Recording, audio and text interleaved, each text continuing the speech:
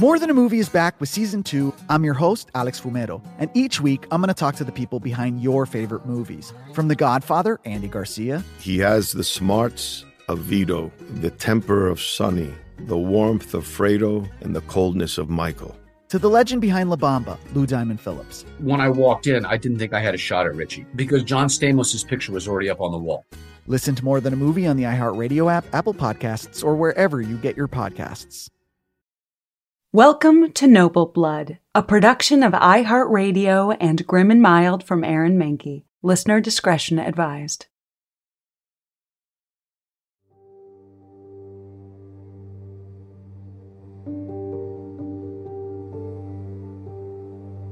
On September 8th, 2022, Elizabeth II, Queen of the United Kingdom and Commonwealth Realms, died at her summer residence, Balmoral in Scotland, at age 96. She had reigned for 7 decades, the queen through the space race and the dawn of the information age, the fall of the Soviet Union and the rise of the internet. She hosted the Kennedys at Buckingham Palace, rode horses with Reagan, and sent Dwight Eisenhower a recipe for scones. 15 prime ministers formed governments in her name, including Winston Churchill. 70 years on the throne. For most people around the world, she was the only monarch in memory, a constant presence both physically, on money and on stamps, but also in the popular imagination, through jokes, references, songs, and through every mother who had ever corrected the table manners of their child by saying, "Would you chew with your mouth open if you were having dinner with the Queen?" The monarchy itself is a strange and antiquated institution. If you've listened to this podcast, you understand how odd it is when vast political power is arbitrarily inherited, and inherited by, well, people, who, for all the pomp and ceremony that tries to turn them into deities, remain at the end of the day just people, with the normal jealousies, insecurities, vanities, and mistakes that people make. The death of the Queen, though, isn't just the death of an individual. It's the death of a symbol. Because in the 21st century, with political power almost entirely granted to democratically elected representatives, the monarchy is symbolic. Like Sherlock Holmes or Paddington Bear, the Queen was an institution synonymous with Britishness. That Paddington comparison becomes all the more self-evident with reports of mourners leaving marmalade sandwiches as tribute at the gates of Buckingham Palace. She's a symbol of British tea towel kitsch, of a bygone era that we might falsely remember through rose-tinted Downton Abbey lenses. A symbol of happy childhood memories watching Doctor Who. Of course, there are many around the world who understand the Queen, fairly I might add, was also a symbol of an imperialist and colonial power that caused tremendous pain across the globe. For better or for worse, the Queen was a fixture in every sense of the word. She was fixed. I think in a world in which change is near constant and terrifyingly fast, and the future is, well, pretty scary, there was a comfort in thinking that this one thing was just there, remaining the same, not changing, not doing anything different, just there. The Queen understood that fear of change and the need to cling to comfort was as much the purpose of the monarchy in the 21st century as anything else.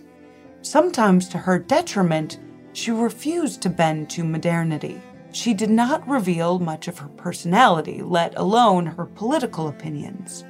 Whereas Princess Diana was able to captivate attention with her vulnerability and charisma, Queen Elizabeth had an almost opposite strength. She wouldn't burn bright, necessarily, but she would burn long. inaction was her most powerful action. With that in mind, I want to draw your attention to one particular crisis moment in Queen Elizabeth's reign, a disaster in Wales that tested her instincts as a monarch. In her many years on the throne, the Queen would look back to the event that occurred in Aberfan in 1966 and call her response her greatest regret. The challenge of balancing spontaneous action with one's position as an apolitical fixture is only becoming harder in a world of constant access and social media. If the monarchy is going to survive after Queen Elizabeth's death, perhaps the new King Charles III might learn from his mother, both from her successes and from her failures. I'm Dana Schwartz, and this is Noble Blood.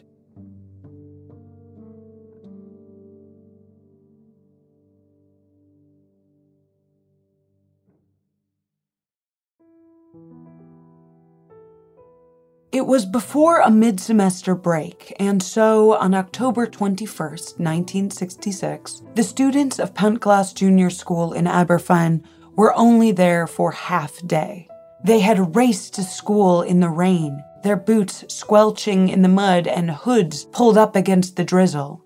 That area of Wales is usually wet, getting over 60 inches of rain a year, and so it wouldn't have been abnormal for them to have been shaking off their jackets and stomping the mud away as they settled into their seats to begin their day with the traditional hymn, All Things Bright and Beautiful. It was, in other words, a perfectly normal day, until the students heard a low rumble. The rumble became louder. It would later be described as like the roar of a jet engine. It was an avalanche approaching, tumbling down the hill nearby faster than anyone could have imagined, but not an avalanche of snow or earth, but the slurry or waste from the coal mine nearby. It happened before anyone knew what to do. The school, and much of the town, was buried. The roar abated, and the town became eerily silent. Aberfan became a mass grave. To understand what happened in Aberfan and why, it's important to go back in time. Though Wales became a coal mining center during the Industrial Revolution in the late 1700s, its true coal heyday was during the 1920s, when more than 250,000 workers were making their livelihoods in coal mines. By the 1960s, at the Merthyr Vale colliery outside Aberfan, that number was just down to 8,000. But still, it was how those 8,000 men made their living and supported their families. Coal mining is a messy business, and part of the process is that waste rock is generated in the digging. The best way to deal with that waste is to, elegantly enough, stack it up in piles that are referred to as tips. In 1966, there were 7 tips from the Merthyr Vale colliery. The 7th, which had begun in 1958 atop a sandstone base above a natural spring on a hill above Aberfan, was more than 100 feet tall. Of course, in retrospect, it seems obvious that a massive waste pile shouldn't have been built atop a hill with a primary school just below. And citizens in Aberfan complained to the mine and to the National Coal Board. But nothing was done. And worse than nothing, the response back from the powers that be seemed to be saying, in not so many words, keep making a fuss and we'll close the mine altogether, and then how will you make your living? And so the mining continued, and the spoil tip on top of the hill continued to grow. Later, after the disaster, the National Coal Board would face an examining tribunal who would report, quote, "The Aberfan disaster could and should have been prevented, but it was a matter not of wickedness, but of ignorance, ineptitude, and a failure in communications, end quote. It was a rainy autumn in a rainy place. That day, on October, the sludge on the hill became swollen with water, thick and wet and black, and then the tip gave way.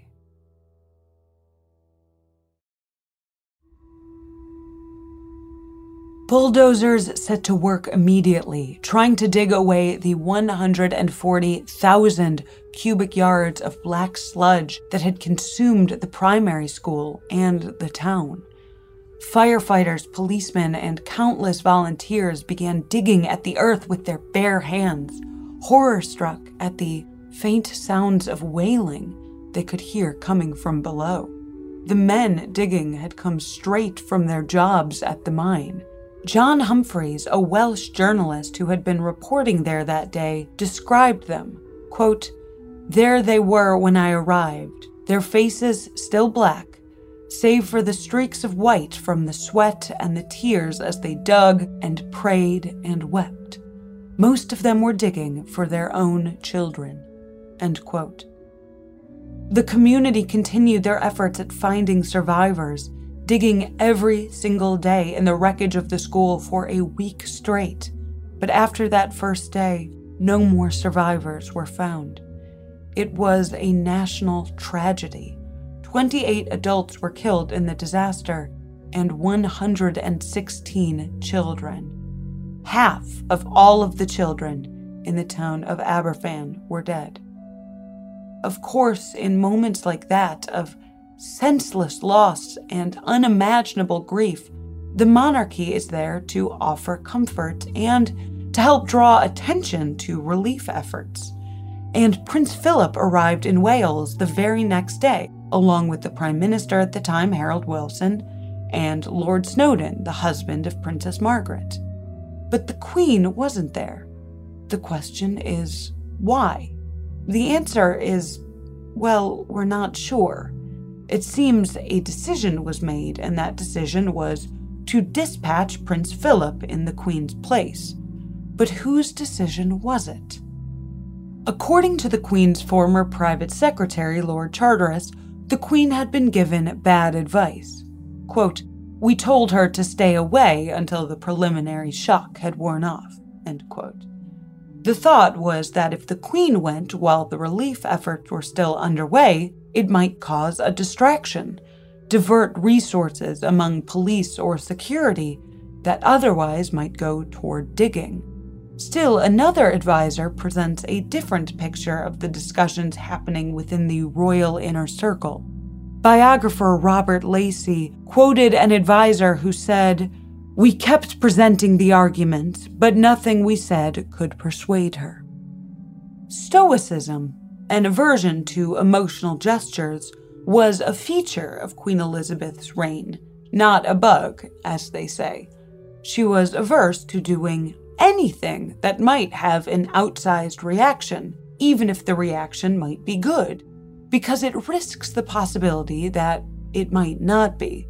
Consider that Elizabeth's more, let's say, laissez-faire sister, Princess Margaret, offhandedly remarked that people should be donating toys to Aberfan for the remaining children.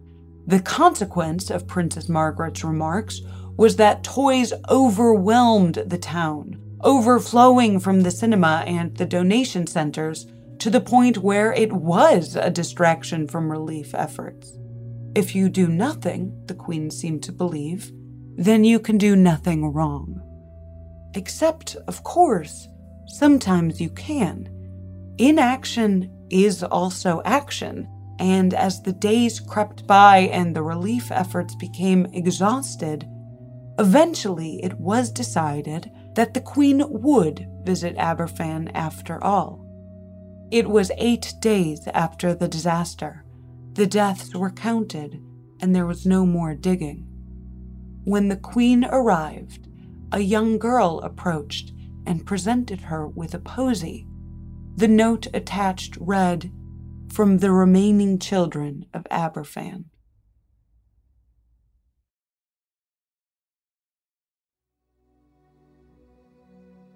According to a number of the mourning families, the Queen's visit was a great comfort. She stood with the parents who had lost their children, listened to them, made them feel less anonymous, less alone. The crown was here with them. The country saw their pain. That was what her visit symbolized.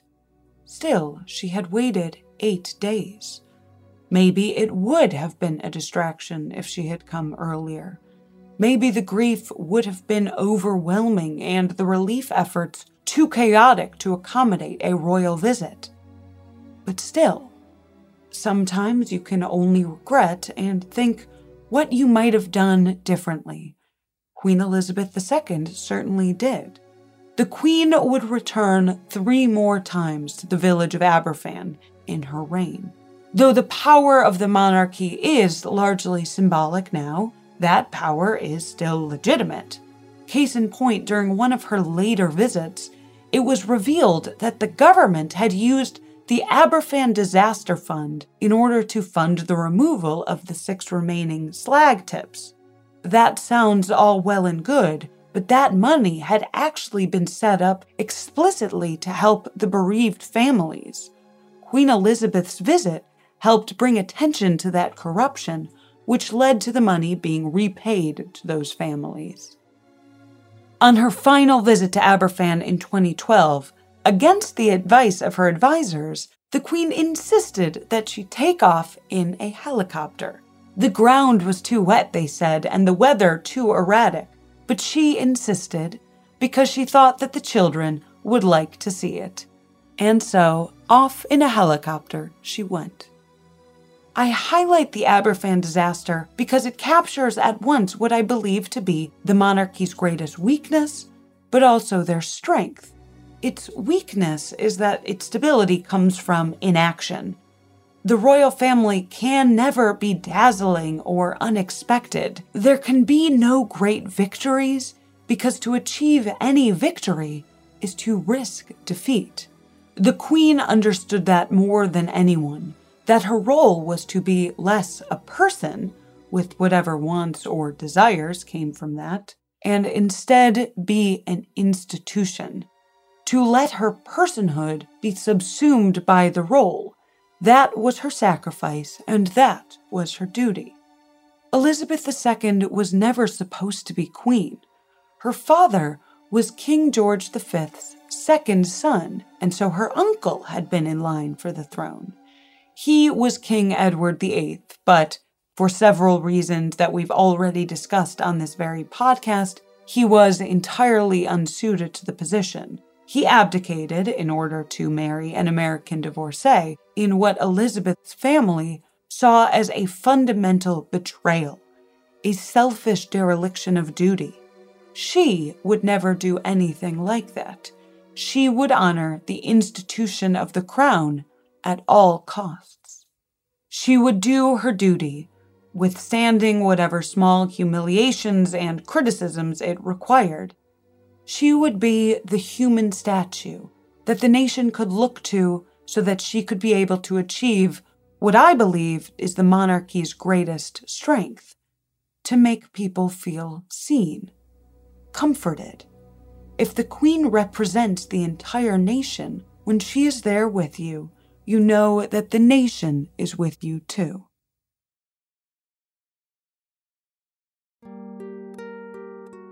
That's the story of Queen Elizabeth II and the Aberfan disaster, but stick around after a brief sponsor break to hear a little bit more about the human side of the late Queen.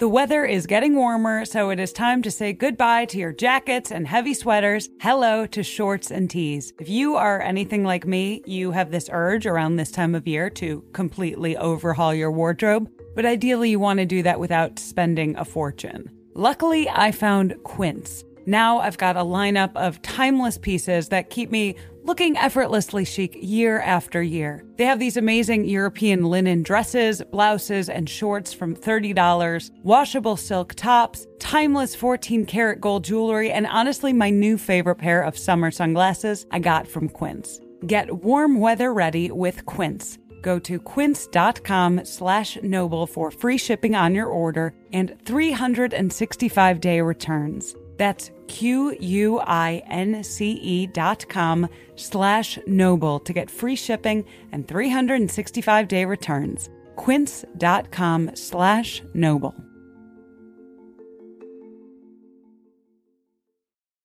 More Than a Movie is back with season 2 of the award-winning film podcast, and this time with a lot more movies. I'm your host, Alex Fumero, and each week I'm going to talk to the people behind some of my favorite movies. From The Godfather, Andy Garcia. He has the smarts of Vito, the temper of Sonny, the warmth of Fredo, and the coldness of Michael. To the OG Spy Kid, Alexa Penavega. You had Carla Gugino, who's the coolest mom ever. You had Antonio, who's handsome, amazing, charismatic. And then Carmen and Junie. I felt like a lot of other kids felt like this could be me. To the legend behind La Bamba, Lou Diamond Phillips. When I walked in, I didn't think I had a shot at Richie because John Stamos' picture was already up on the wall. Every episode will feature interviews with the biggest actors, directors, writers, and producers behind your favorite films and tap into the history of Latinos in film. Listen to More Than a Movie as part of the My Cultura Podcast Network, available on the iHeartRadio app, Apple Podcasts, or wherever you get your podcasts.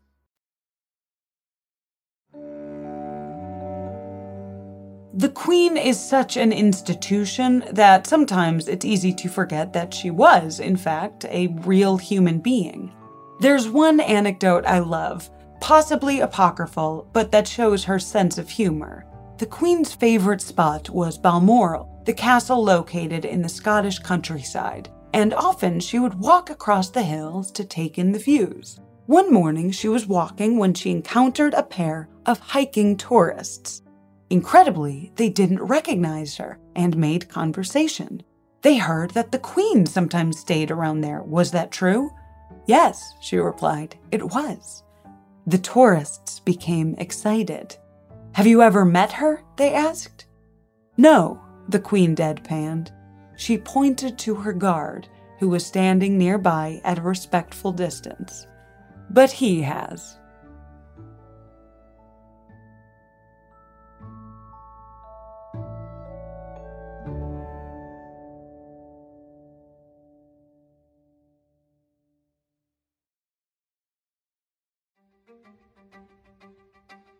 Noble Blood is a production of iHeartRadio and Grim and Mild from Aaron Mahnke. Noble Blood is hosted by me, Dana Schwartz. Additional writing and researching done by Hannah Johnston, Hannah Zwick, Mira Hayward, Courtney Sender, and Lori Goodman. The show is produced by Rima Il-Kayali, with supervising producer Josh Thane and executive producers Aaron Mahnke, Alex Williams, and Matt Frederick. For more podcasts from iHeartRadio, visit the iHeartRadio app, Apple Podcasts, or wherever you listen to your favorite shows.